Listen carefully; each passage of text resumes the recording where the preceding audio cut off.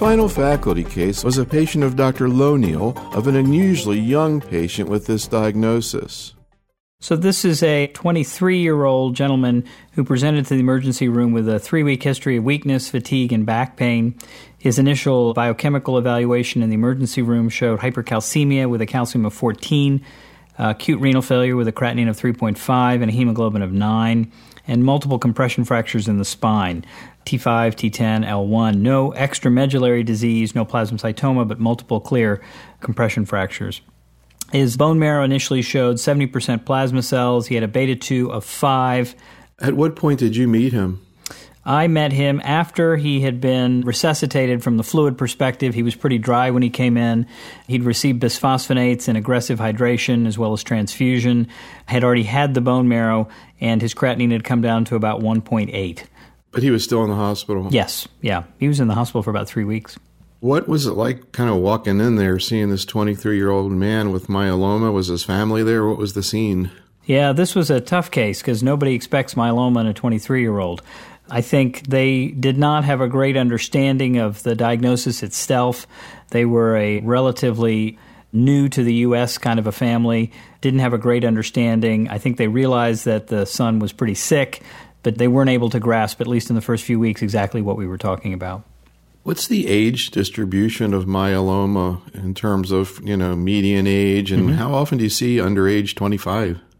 Well, I think the average age is still between 65 and 70, and the reason that I think that trials like the French trial that looked at patients between 75 and 85, for instance, that was published by Dr. Hulon about a year or so ago, is so important is that a third of patients are over the age of 75. I think what we're starting to realize is that there is a significant fraction of patients who are under 50, probably 15 to 20%. Under 30 is probably much, much less common. I would say less than 3 or 4% are under the age of 30. This is the youngest I've ever seen. And I think what's interesting, in a manner similar to prostate cancer, the incidence of myeloma is twice as common among African Americans, and the age tends to be 10 years younger at presentation. Also similar to prostate cancer among African Americans versus non-African Americans. So there clearly is an age and an ethnicity bias in the disease itself. That's interesting because I don't remember hearing very much about, heredity and myeloma. There's starting to be some families now. There's lymphoma, myeloma families that have been identified. But if you look at, for instance, in Africa and Ghana, and the Mayo Clinic has done these kinds of assessments, the incidence of MGUS and myeloma are clearly double what they are in Europe, in even South America, and certainly in Asia, where the incidence is significantly lower. There are genes, we just don't know what they are. Any comments on the management of the renal dysfunction acutely in this patient presenting with a creatinine of 3.5 and hypercalcemia? Yeah, the keys are to understand, because what we find very often is that, and this is often driven by the hospital-based pharmacy, for instance, they don't want to give the bisphosphonates in patients with acute renal failure. And I think they're sort of missing the forest for the trees. You're never going to really make the hypercalcemia better till you give the bisphosphonates. And bisphosphonate-induced renal failure is not an acute issue. It's a chronic issue over time, multiple months of administration. So you're almost never going to go wrong with a single dose. And what we have now started to really push amongst the house staff and the fellows is hydrate as best you can, get the bisphosphonates in, and see where you settle down to decide subsequent doses and subsequent frequency of bisphosphonates. But don't hold it because the patient has a high creatinine. And you just give one dose of bisphosphonate? Which one, and when do you repeat it? Well, in this kind of an acute setting, one dose is usually sufficient. You can use things like calcitonin to bring the calcium down a lot quicker. I think in this case, they got pamidronate, and then the next dose would be a month later. That's what we're going to give as ongoing therapy. So at the time that he kind of stabilized to whatever extent he could, what was his calcium and creatinine, and what were you thinking about in terms of induction therapy? So he had normalized his calcium and had his creatinine down to about 1.8. He clearly had a light chain myeloma, was spilling a fair amount of urine paraprotein, and had a free light, I think that was over 6,000 or something along those lines. So clearly had light chain myeloma, and some of that renal insufficiency was related to light chains. What about the treatment? So he ended up receiving RVD and was one of the early patients that we treated on the study. And within 10 days of starting on therapy, his pain, his back pain, and all the other major symptoms that he was having alleviated pretty significantly. He was up walking around despite these compression fractures, felt significantly better, obviously, with correction of his electrolyte abnormalities, and actually following one cycle of therapy had achieved a complete remission. What about the issue of using lenalidomide here with renal dysfunction? Yeah, this was somebody, again, whose creatinine had come down to about 1.8. If we looked at his creatinine clearance, he's probably right on the border of 50, which I think is the cutoff now for full dose versus reduced dose. My approach is that in patients in whom I think the renal dysfunction is disease-related and that with adequate therapy it will reverse, I will tend to come in with full-dose therapy to maximize the likelihood of getting a response. And I think that the downside of that is that perhaps you'll have a little bit more prolonged cytopenias. It's not that you'll get more renal failure with it. It's actually just that the drug hangs around a little bit longer. And in this case, his creatinine came down to less than 1 following one cycle of therapy. Now, what about the issue of harvesting his stem cells? We asked on this survey, would you do it after the patient had 4 to 6 cycles of treatment, RVD in this case, or could you just go ahead and do it as soon as he was in CR, which was after 1 cycle? So in this case, we elected to do it after 4 cycles of therapy. He tolerated his therapy very well. I think nobody really knows whether you can collect it immediately after CR or not. We do know that in lenalidomide-based inductions, earlier is probably better than later, but 4 cycles seems to be more than sufficient to be able to successfully collect cells, and in this case, that's what he ended up doing. How were his cells collected? Growth factor mobilization. No problem? No problem. Is that generally what's been seen with RVD? In the paper that Paul has reported now, I think it's first edition Blood actually just this week, there were a few patients who did not collect with growth factors alone, but I think everybody was successfully collected with either Mozobil or with cyclophosphamide. Now, this patient also had radiation therapy to the vertebrae and kyphoplasty. What went into the thinking there? It's really more for pain control on this patient. The kyphoplasty was to restore a little bit of height if we were able to. Radiation was really just a few days, mostly because he was having some difficulty with mobility and twisting his spine. This is a pretty young guy that was working as a gardener, essentially, and so had a pretty strenuous work approach and wanted to get back to work after the first cycle of therapy, and pain was his biggest issue. So short course of radiation and kyphoplasty really made a big difference for him. No, he then gets to a point where he's had a total of 8 cycles of RVD. He's in a CR.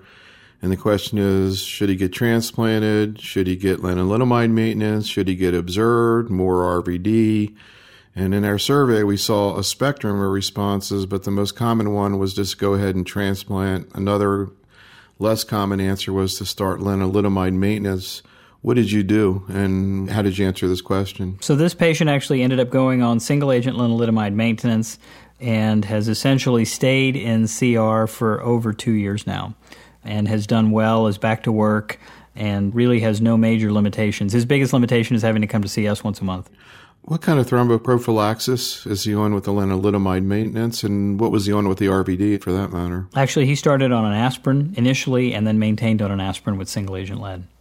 And that's full-dose aspirin, not the mini. That's right. Did you discuss with him going ahead with the transplant, or just you felt like he should be on lenalidomide maintenance and hold off on the transplant? We offered him, as we do most of our folks when they achieve that quicker response, the option of going to early transplant. And, it's interesting. I'll tell you, about half the patients decide that they want to get the transplant and sort of be done with therapy, and the other half say they want to keep doing what they're doing and just stay on maintenance therapy. So it's interesting to see the dichotomy between choices when you're given similar situations. Now, are you participating in this study that's going to randomize between immediate and delayed transplant? Yes, we are.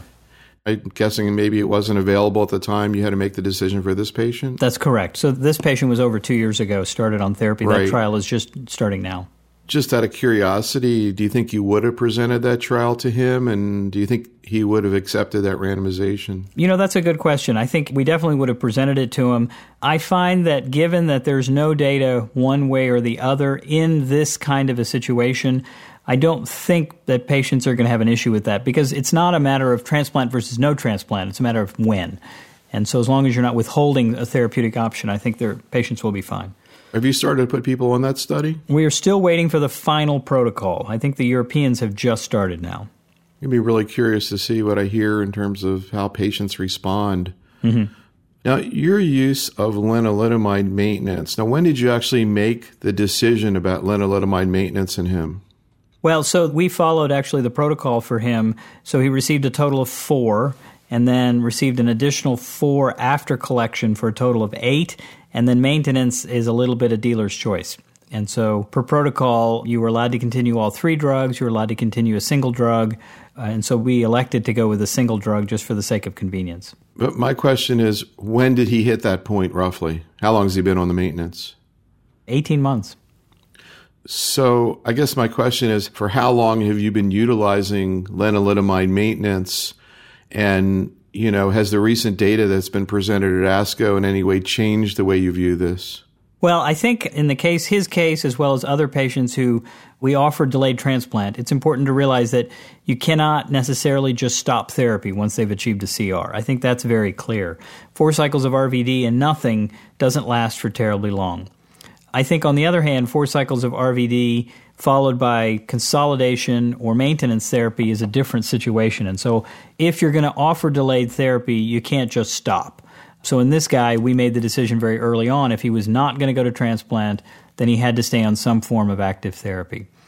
I think that the data that's going to be presented at ASCO, predominantly the CALGB trial, and then an analysis from the IFM looking at lenalidomide consolidation, I think that those are different kinds of situations. Both of them are in the post-transplant setting. Both of them appear to, at least from the initial press releases, show an improvement in progression-free survival. But I'd like to sort of get a sense for if that improvement is for everybody. Are there certain sets for whom it may be more marked? Are there certain sets for whom it may be less obvious? And the reason I bring this up is that there certainly are analyses from the thalidomide era that suggest if you were already in a CR, thalidomide maintenance did not appear to offer very much in terms of improvement. And if we're going to expose patients to chronic therapy, I kind of want to make comfortable that it's for everybody, or is it just for certain populations? Now, we also asked in the survey about the issue of the bisphosphonates in a situation like this or in this patient. We always, when we ask about bisphosphonates in myeloma, we always see a pretty fair amount of heterogeneity in what people do. Mm-hmm. In this situation, we had a fair number of people who would treat out to a total of 2 years and then decrease their frequency to 2 to 3 months and do that indefinitely. And then there were others who get up to 24 months and stop. Not quite as many. How do you approach it? Well, our approach is essentially 2 years of therapy. And then at the 2-year mark, usually at the 1-year post-transplant mark, we will do an assessment with a bone mineral density to get a sense for what the bone density is looking at.